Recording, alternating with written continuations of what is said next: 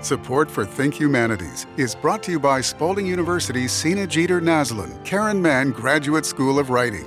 Views expressed in this program do not necessarily reflect the views or policies of the Library of Congress, the NEH, or Kentucky Humanities Board and staff. Think Humanities, a podcast for people who love history, philosophy, culture, literature, civic dialogue, and the arts.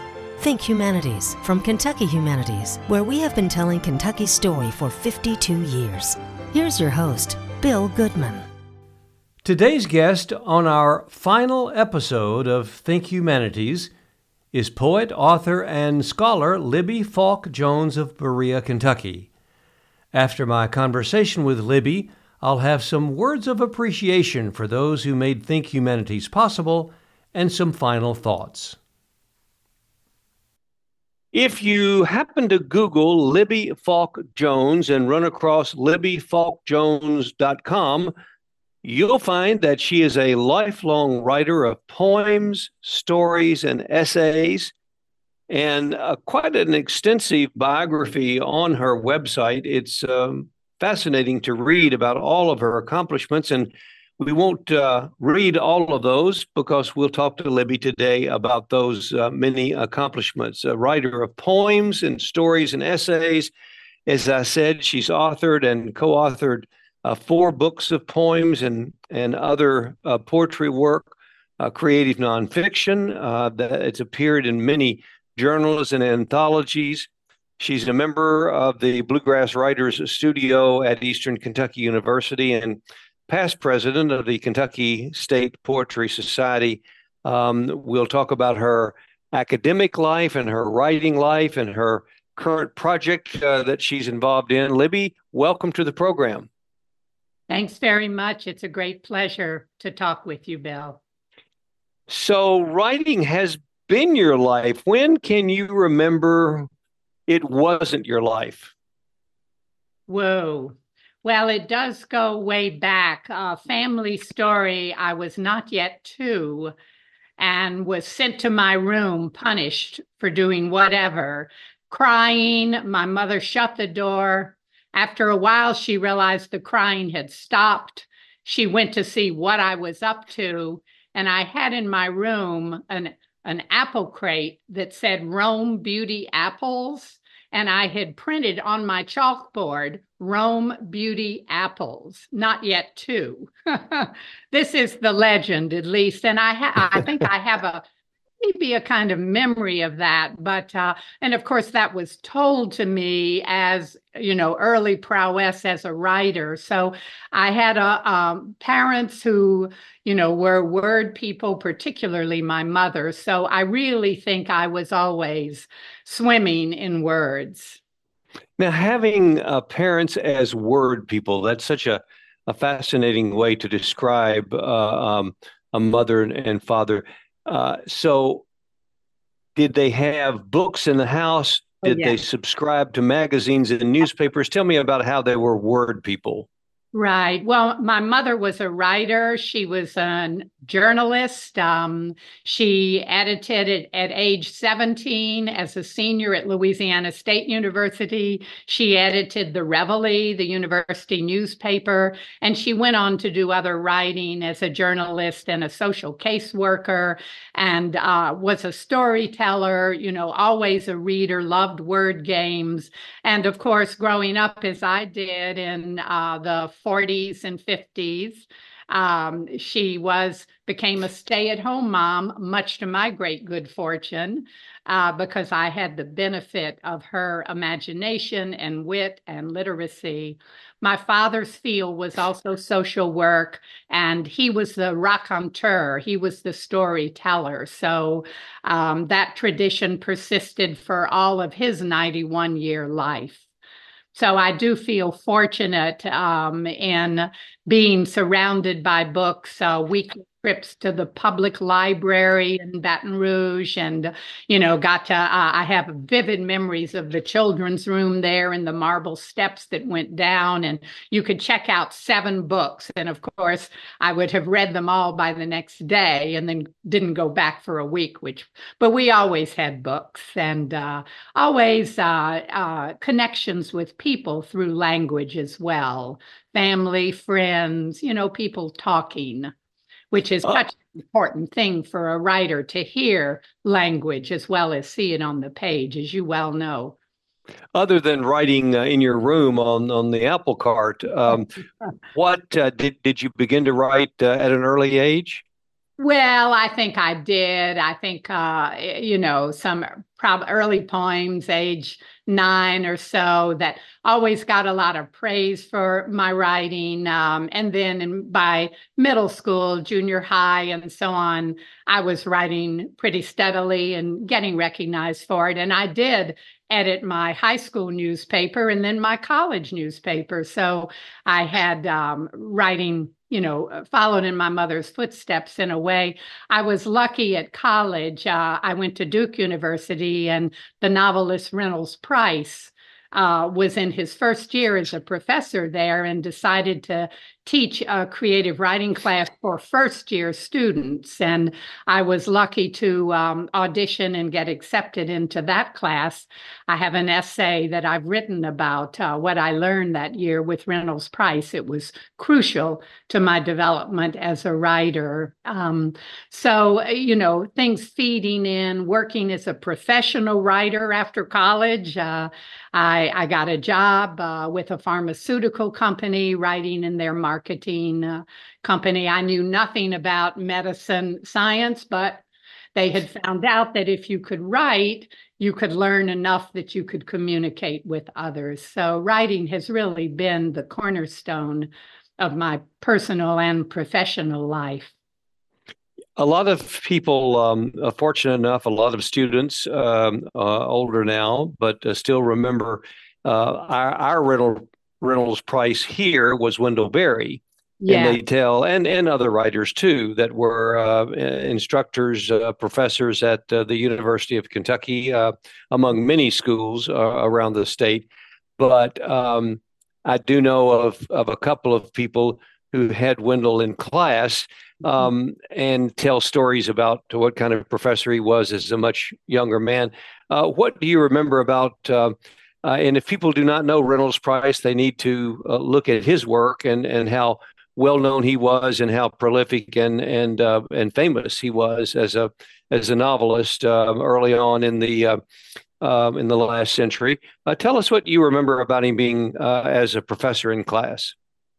Well, of course, we were all scared to death of him. He was famous even then. He had published a novel, and he must have been only in his mid-20s, and here we were 18 years old. So he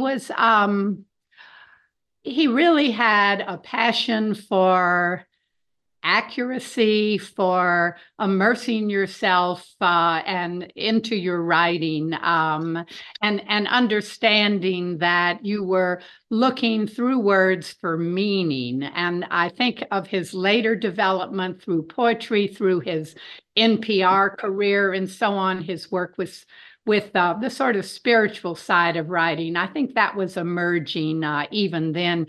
He would challenge us not to write what he called so what stories.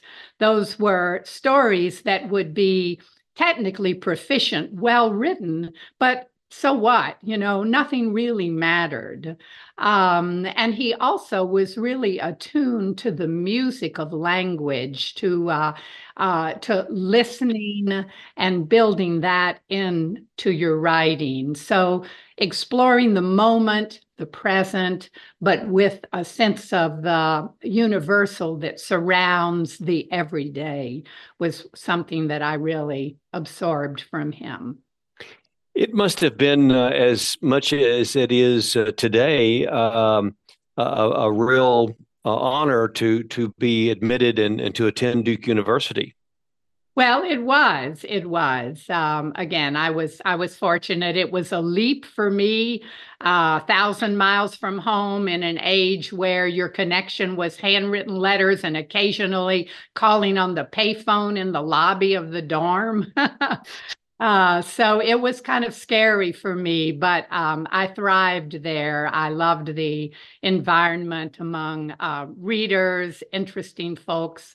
I was there in the 60s, so a lot of political activism, which was, not had been my direct heritage. So it was an eye-opening experience. I've really been fortunate in the teachers that I've had through my life, both in school, a marvelous high school teacher, English teacher, whom I studied with for 4 of 6 years in high school. She kept teaching different grades. And then in graduate school in New York, I also had marvelous, insightful faculty who really took my work seriously and helped me to spread my wings, but also pushed me, in terms of the depth and accuracy of language. Your trip from Louisiana to Duke was quite a journey, but from North Carolina to Stony Brook was equally as quite a long distance. Why Stony Brook? And again, talk a little bit about that graduate school experience where you received an MA, a master's, and a PhD. Is that correct? That's right. So the main reason I was there was I'd gotten married. My husband was a nuclear chemist. He was going on in grad school in chemistry and had several schools that had very fine programs in that field. And so I looked around. I thought, I had worked as a year after college as a technical writer for the pharmaceutical company, and that was enough to show me that I would prefer to study rhetoric rather than produce it. And I loved, in that year that I worked as a technical writer, I spent my lunch breaks reading novels, so I knew I needed to if I wanted to live a full life, I needed to return to what I really loved. So I wanted to go on in English. I thought a master's degree sounded pretty good.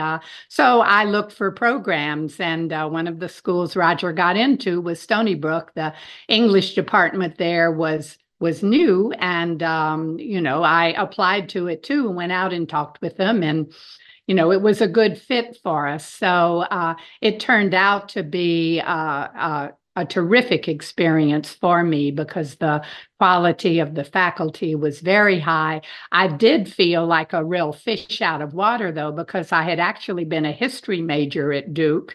I had done the creative writing, but I didn't have the depth of study in literature that you needed for a degree in English, and seemed like my fellow and sister classmates had read everything that had ever been written, and I was not there yet. But as I look back, I think it was a kind of advantage because I was thrilled by what I was discovering in literature, and some of them it was oh yeah, been there, done that, and for me it was doors opening constantly. Mm-hmm. So that joy of that first year, getting my master's and beginning to work as a tutor in a residence hall, so getting some early connection with student writers and seeing the joy of helping them learn to read and write.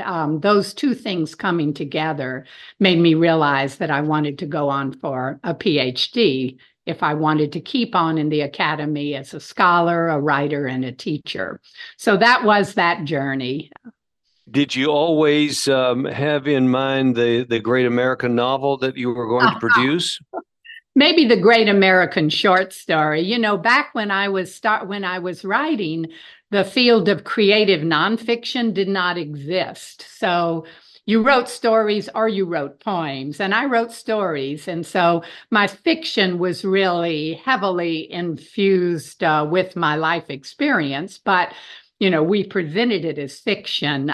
Today, I much enjoy the genre of creative nonfiction, because I do seem in my writing to have a real drive to understand and figure things out. And so working with what is, rather than just being able to change it, has been an important motive for me in my writing, whether it takes the form of poetry or prose. My MFA is in creative nonfiction from Spalding. Terrific. How do you define creative nonfiction? I've been asked that when I was attending school there. By the way, as an adult and much older student, just a few years ago, how do you define creative nonfiction? Well, as you know, there have been whole journal issues dedicated to that question, but you could say it's truth that fudges a little bit. I do think that the motive, there is essential truth in what you're writing, but there is the freedom to make small changes, to invent detail that could be accurate, even if it wasn't exactly. So there's permission in it. That's the creative part. But the nonfiction drive means that when we read work presented as creative nonfiction, we need to trust that the main pulse of it is rooted in reality. And I think that's an important thing. We know in the cases where we find out that something presented as memoir has actually been invented, we feel completely betrayed, even though there may have been a lot of truth in that invention. But it's about trusting the author here. You need basic trust in understanding nonfiction, but then there definitely is some freedom in how you tell your story. Exactly, and I would agree with all of those things that you said. So you were in Stony Brook and you finished your PhD. And the next thing we know that there's whether you went directly to Kentucky, to Berea, we'll find out. Let's hear about your next step in your life. Sure. Well, again, my husband, meanwhile, was understanding that his drive with science, his close relationship and love of, was moving more toward the philosophical rather than the experimental side. So he became interested in the field of history and philosophy of science and wanted to move from his work in chemistry to study that. That took him to the University of Chicago, which had a program in the history and foundation of science. So I moved again without having finished my dissertation, which then took me about 10 years finally to finish. But again, I think my life has been a series both of choices and also accident that have turned out to present challenges, but also blessings, because the long journey to finish that dissertation happened when I left and, sort of lost my immediate contact with mentors and so on, had some struggles with the dissertation, had to get a job because his scholarship got us through the first year, but somebody had to earn some money and I was the more likely candidate. So things took a long time, but meanwhile, I got to live in Chicago and work at a marvelous art school, Columbia College, which has terrific programs in creative work of all sorts: writing, television, radio, dance, music, humanities, photography. That's where my journey with photography got started. And of course, being a part of the scene, the cultural scene at the universities there in the city, I learned a great deal and did begin teaching part-time. My dissertation, I believe, is richer because of my life experience and also because of scholarship that was published during the time that I was working on it. And the fact is, I did finish. I was able to finish. And so that stepping stone was accomplished. What was it about? And again, I'm talking with Libby Falk Jones, who has a resume and a vita at libbyfalkjones.com, and you can see some of her photographs there. What was it, Libby, about photography after you were out of your writing discipline? Not out of it, but you finished. You were working on your PhD. That made you pick up the camera for the first time? What was it that enticed you about that? Wow, that's a great question because I'm actually currently working on a collection of poems and photographs where the relationship is not narrative, but they're both ways of telling stories, of seeing the world. At Columbia, I was really exposed to great black and white photographers. It was an area I didn't know much of, and I was immediately struck by the aesthetics of the image. An image, of course, is key to writers as well. And, here were people who were working directly with image, and the work was in black and white darkroom photography. So I was able to discover the magic of the darkroom. And young people today, I do Photoshop today and edit with RAW and all that. And I'm happy that I can do it in my house because I don't have access to a wet darkroom. But in those days, in the 60s and early 70s, there was such power in working with your images in that darkroom. Do you know have you been in a wet darkroom? Oh, yes. Experience with that? Well, it's been some time ago. It was quite a long time ago. Well, it is definitely what Csikszentmihalyi would call a flow experience. Time dissolve, but the magic of moving from what your eye could see, what you could compose and realize on film, of course, and then developing the film and working to print it, and then learning to use the components of developing to make your image. You don't take a photograph, you make a photograph. It was the first art where I had full control from my vision, my perception to realized piece of art. And that was thrilling to me too. This is, back then, if your writing was published, you handed it over to somebody else and they figured out how it was going to look on the page. So I think that was a large part of my interest. And I do feel fueled in both ways. I'm a very visual person. Being a photographer as well as a writer have helped me to learn to really use my eyes, my perceptions, and my ear, of course, too.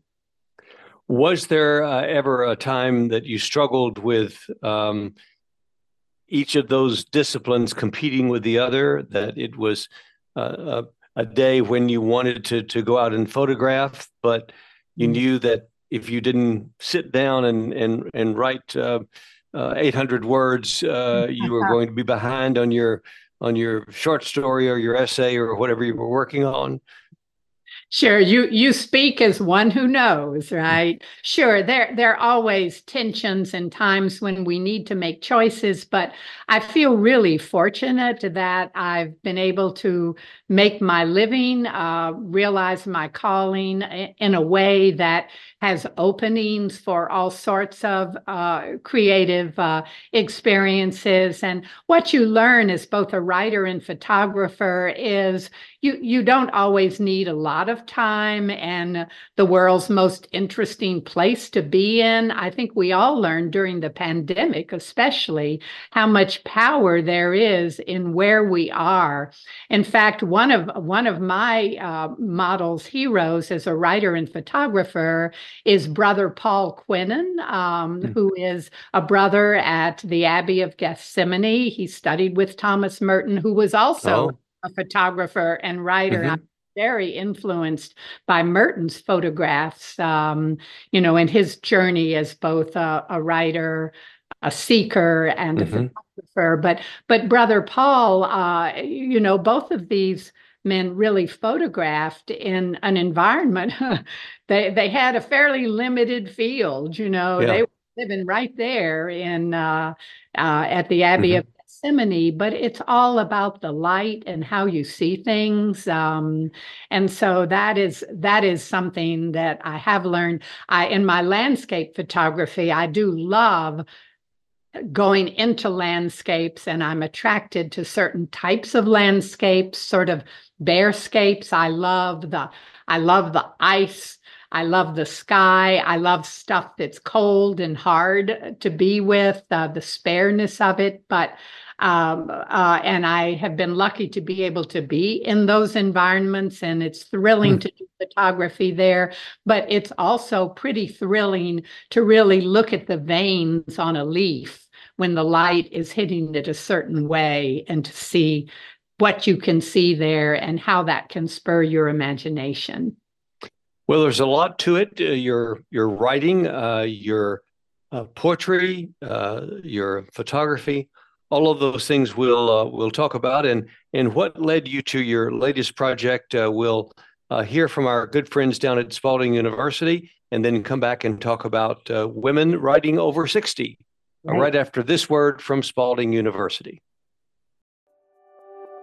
At Spalding University's low residency MFA program, creative writing students come to campus for an exciting week of learning each semester, followed by independent study from home that fits in with work and family life. Write prolifically, explore across genres, gain editorial experience on a literary journal, and become part of a lifelong writing community. Writers thrive at Spalding's Naslund-Mann Graduate School of Writing. Learn more at spalding.edu/MFA or email schoolofwriting@spalding.edu.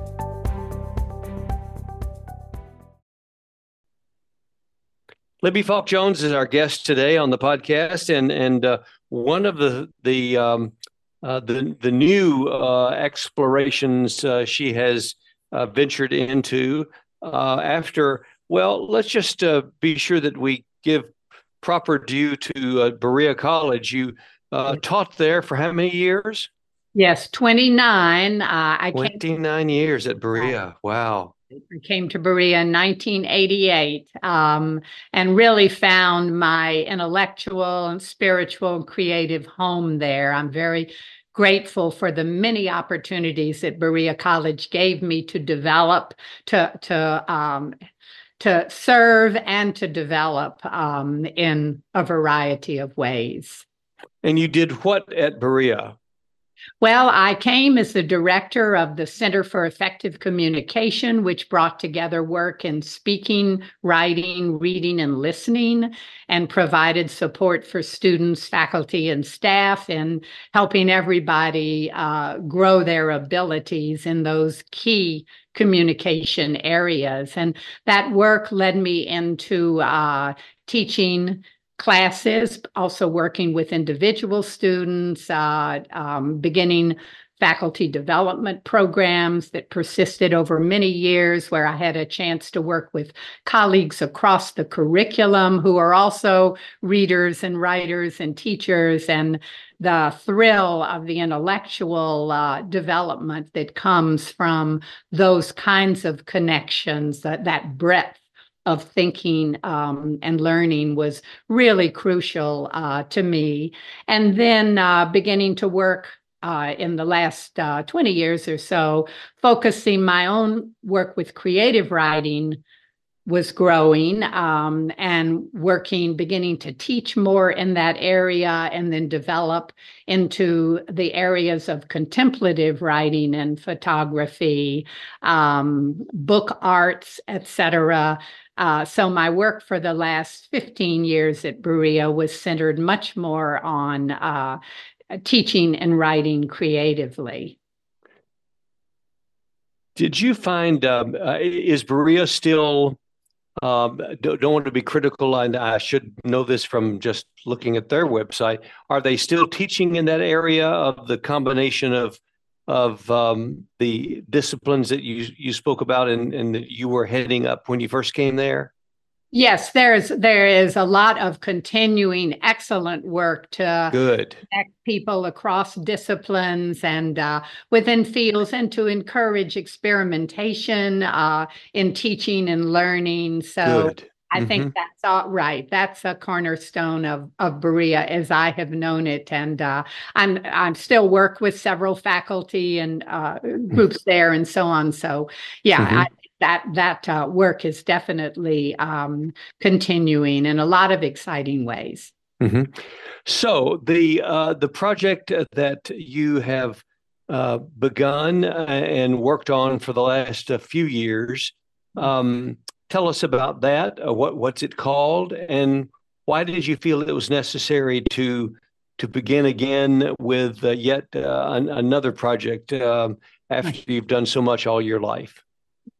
Well, writers are always beginning again, right? So that constant learning and engagement to me is the key to a successful life, regardless of your age. But the project indirectly did have its roots in Berea, because as I moved over into working full-time, teaching writing, doing my own writing, and working with other writers, I began to see the power of community connections for writers. I think writers have an obligation to share their joy, their understanding of the importance of writing with the wider world.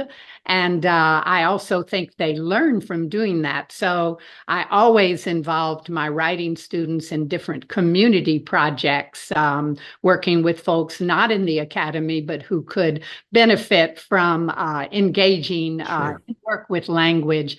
I really deeply believe that we are all writers. We may not see ourselves that way. And one of the goals of the writing teacher is to help everybody see themselves as a person who has language and can make things with language that are valuable to oneself and to others. So the community projects began to connect me with people in the local community, and I saw what an interest there was in work with writing, and then having the kind of support, encouragement to let writing happen, which often is not so much taking a class, but simply having the space and the opportunity to write and then to connect with other writers. Yeah. So I began opening my home about once a month for a kind of creative retreat, not a workshop or class, where students, people from the community could come for 3 hours and just spread out. I happen to have a big house. My children are grown and gone, have a yard. There was plenty of space. And we worked in silence, because I had learned through my own practice and study of contemplative work how important it is to try to shut the noise for a period and see what will happen inside your head and heart. And you don't have all the busyness and interruption. So after I retired in 2017, I continued those creative opportunities, offering those, and students did come, but since I wasn't teaching regularly, I didn't have as many students, but I had more community people, and they kept coming. It turned out to be a number of older women who really were relishing that opportunity. So I think in my mind, I was always interested in, well, what would happen if there was some real work to support older women? I'm aware, as I know you are, that older women are typically sidelined, rendered invisible. As men age, they tend to grow in power and stature, but as women age, they lose some of their currency, should we say. And I deeply believe, of course, that humans have value at all, and that women in particular have the wisdom. And as we get older, we have much greater freedom in living our lives and being creative people. So that was kind of in my mind, and fueled then by a couple of things. One was meeting up in 2019 with Dr. Julian Unsel, who was a faculty member at Evergreen State College in Washington State. She has Kentucky roots, grew up in Lexington, and has family now in Estill County. And that year had retired and moved back here, and a mutual writer friend introduced us, and we got together to talk. Jules's field was primarily women's history, but of course she was also writing and teaching, and so had an interest in the growth of others. And she ended up at a retreat at my home where the 5 or 6 people who were there were all older women. And our writing that we produced in that session was so good. This December 2019, and I said, the time has come to move forward with something. So I was aware that Kentucky Foundation for Women could support projects like this. So Jules, we teamed up. We wrote a grant application in February of 2020 and submitted it for a program to start in September of 2020. Well, you remember what happened in March of 2020. Sure. So the pandemic hit, and when we found out in June that we had gotten funding for the project, which we had planned as an in-person project rooted in Madison and Estill counties. Kentucky Foundation for Women asked if they said, if you can't do your program because of the pandemic, just feel free to say no. But of course, we didn't want to say no. We were excited. We had already a lot of interest in people who wanted to participate. So we moved the program online and started it in September of 2020. And it presented some challenges, but one of the benefits is for a lot of the women who were in our program, many of them are living alone and were pretty isolated, and learning the technology and being able to connect during that pandemic time was a great boon to us as humans as well as writers and artists. Have you been pleased with the outcome? Absolutely. So I did have to bring and show first collection. Our grant from KFW was largely to support the publication of the anthology so that we didn't have to spend a lot of our time trying to find a publisher. Our second volume, which came out last fall, both of these coming of age, writing and art by Kentucky women over 60. Our first program had 32 women participating. Our second round had 60. We didn't plan for it to be that large, but the quality of the applicants and their interest was so great that we didn't want to say no. So it has been a great joy, the best kind of teaching in many ways with motivated folks who are just doing amazing things. And we feel like we are making a difference in helping people to understand the breadth of interests and abilities that Kentucky women have, all women, of course, but especially Kentucky women. So it has been a great joy to work with this program over the past 4 years. So 4 years in, and not that anyone is going to pronounce it running out of material. You just wouldn't do that in a state like this. What are the next steps for women over 60 and the writing project that you began? Well, we keep reaching out to get the work in front of people and heard. And a number of people in the program are working on major projects of their own. Several have already published books of their own, and several have interesting work in progress. So we're going to continue over the next year to work with our current members to people are meeting in small groups, and then we also do a weekly open mic where folks can bring things and read and get responses. So we'll continue working with this group, and then we do have in mind a year from now starting and applying for another grant and starting a new round. Well, that's exciting to look forward to, isn't it? Yes, it is. It is. Yeah. We are lucky in our state to have so many opportunities for nurturing creative work and connecting creative people, of which this is certainly one. Yes, it is. Libby Falk Jones has been speaking with us on Think Humanities for the past few minutes about her life and about the life that she's instilling in others through her project called Women Writing Over 60. And the second publication is out now. Now, you're working on a third. Am I correct about that? No, well, different members are working on publications. Okay. They're individual ones. No, the next anthology would come out of a third round of the program. Yeah. But yes, but we one thing I've especially enjoyed is that in both programs, in our monthly workshops, we invite people to explore particular elements of writing, and we always do some creative writing, and then we gather bits of that creative writing into collaborative pieces, and we've been able to include some of those in each of the collections. So in addition to pieces by individual writers, poems, stories, nonfiction, drama, and visual art, we've been able to include some of these compilations which have the voices of many people, and I think are a testament to the value of community in supporting creative work. Well, it's been a pleasure hearing about the project and about your life, and we wish you the best. And hopefully at some point in time, it won't be in Zoom, but we'll see each other in person again as we have before.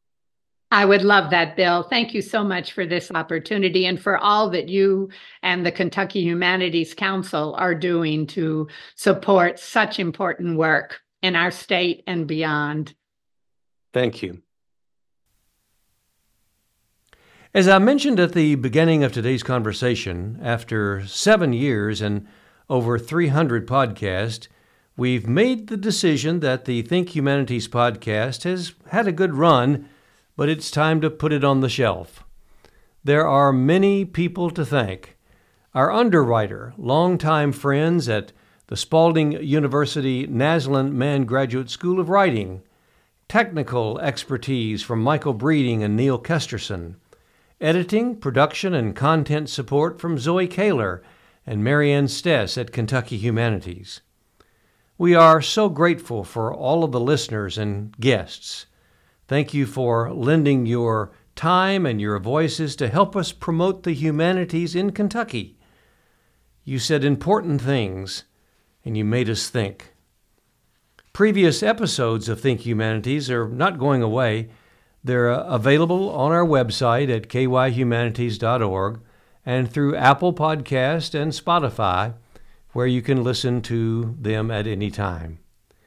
Thank you for listening to Think Humanities, and for a final time, I'm Bill Goodman.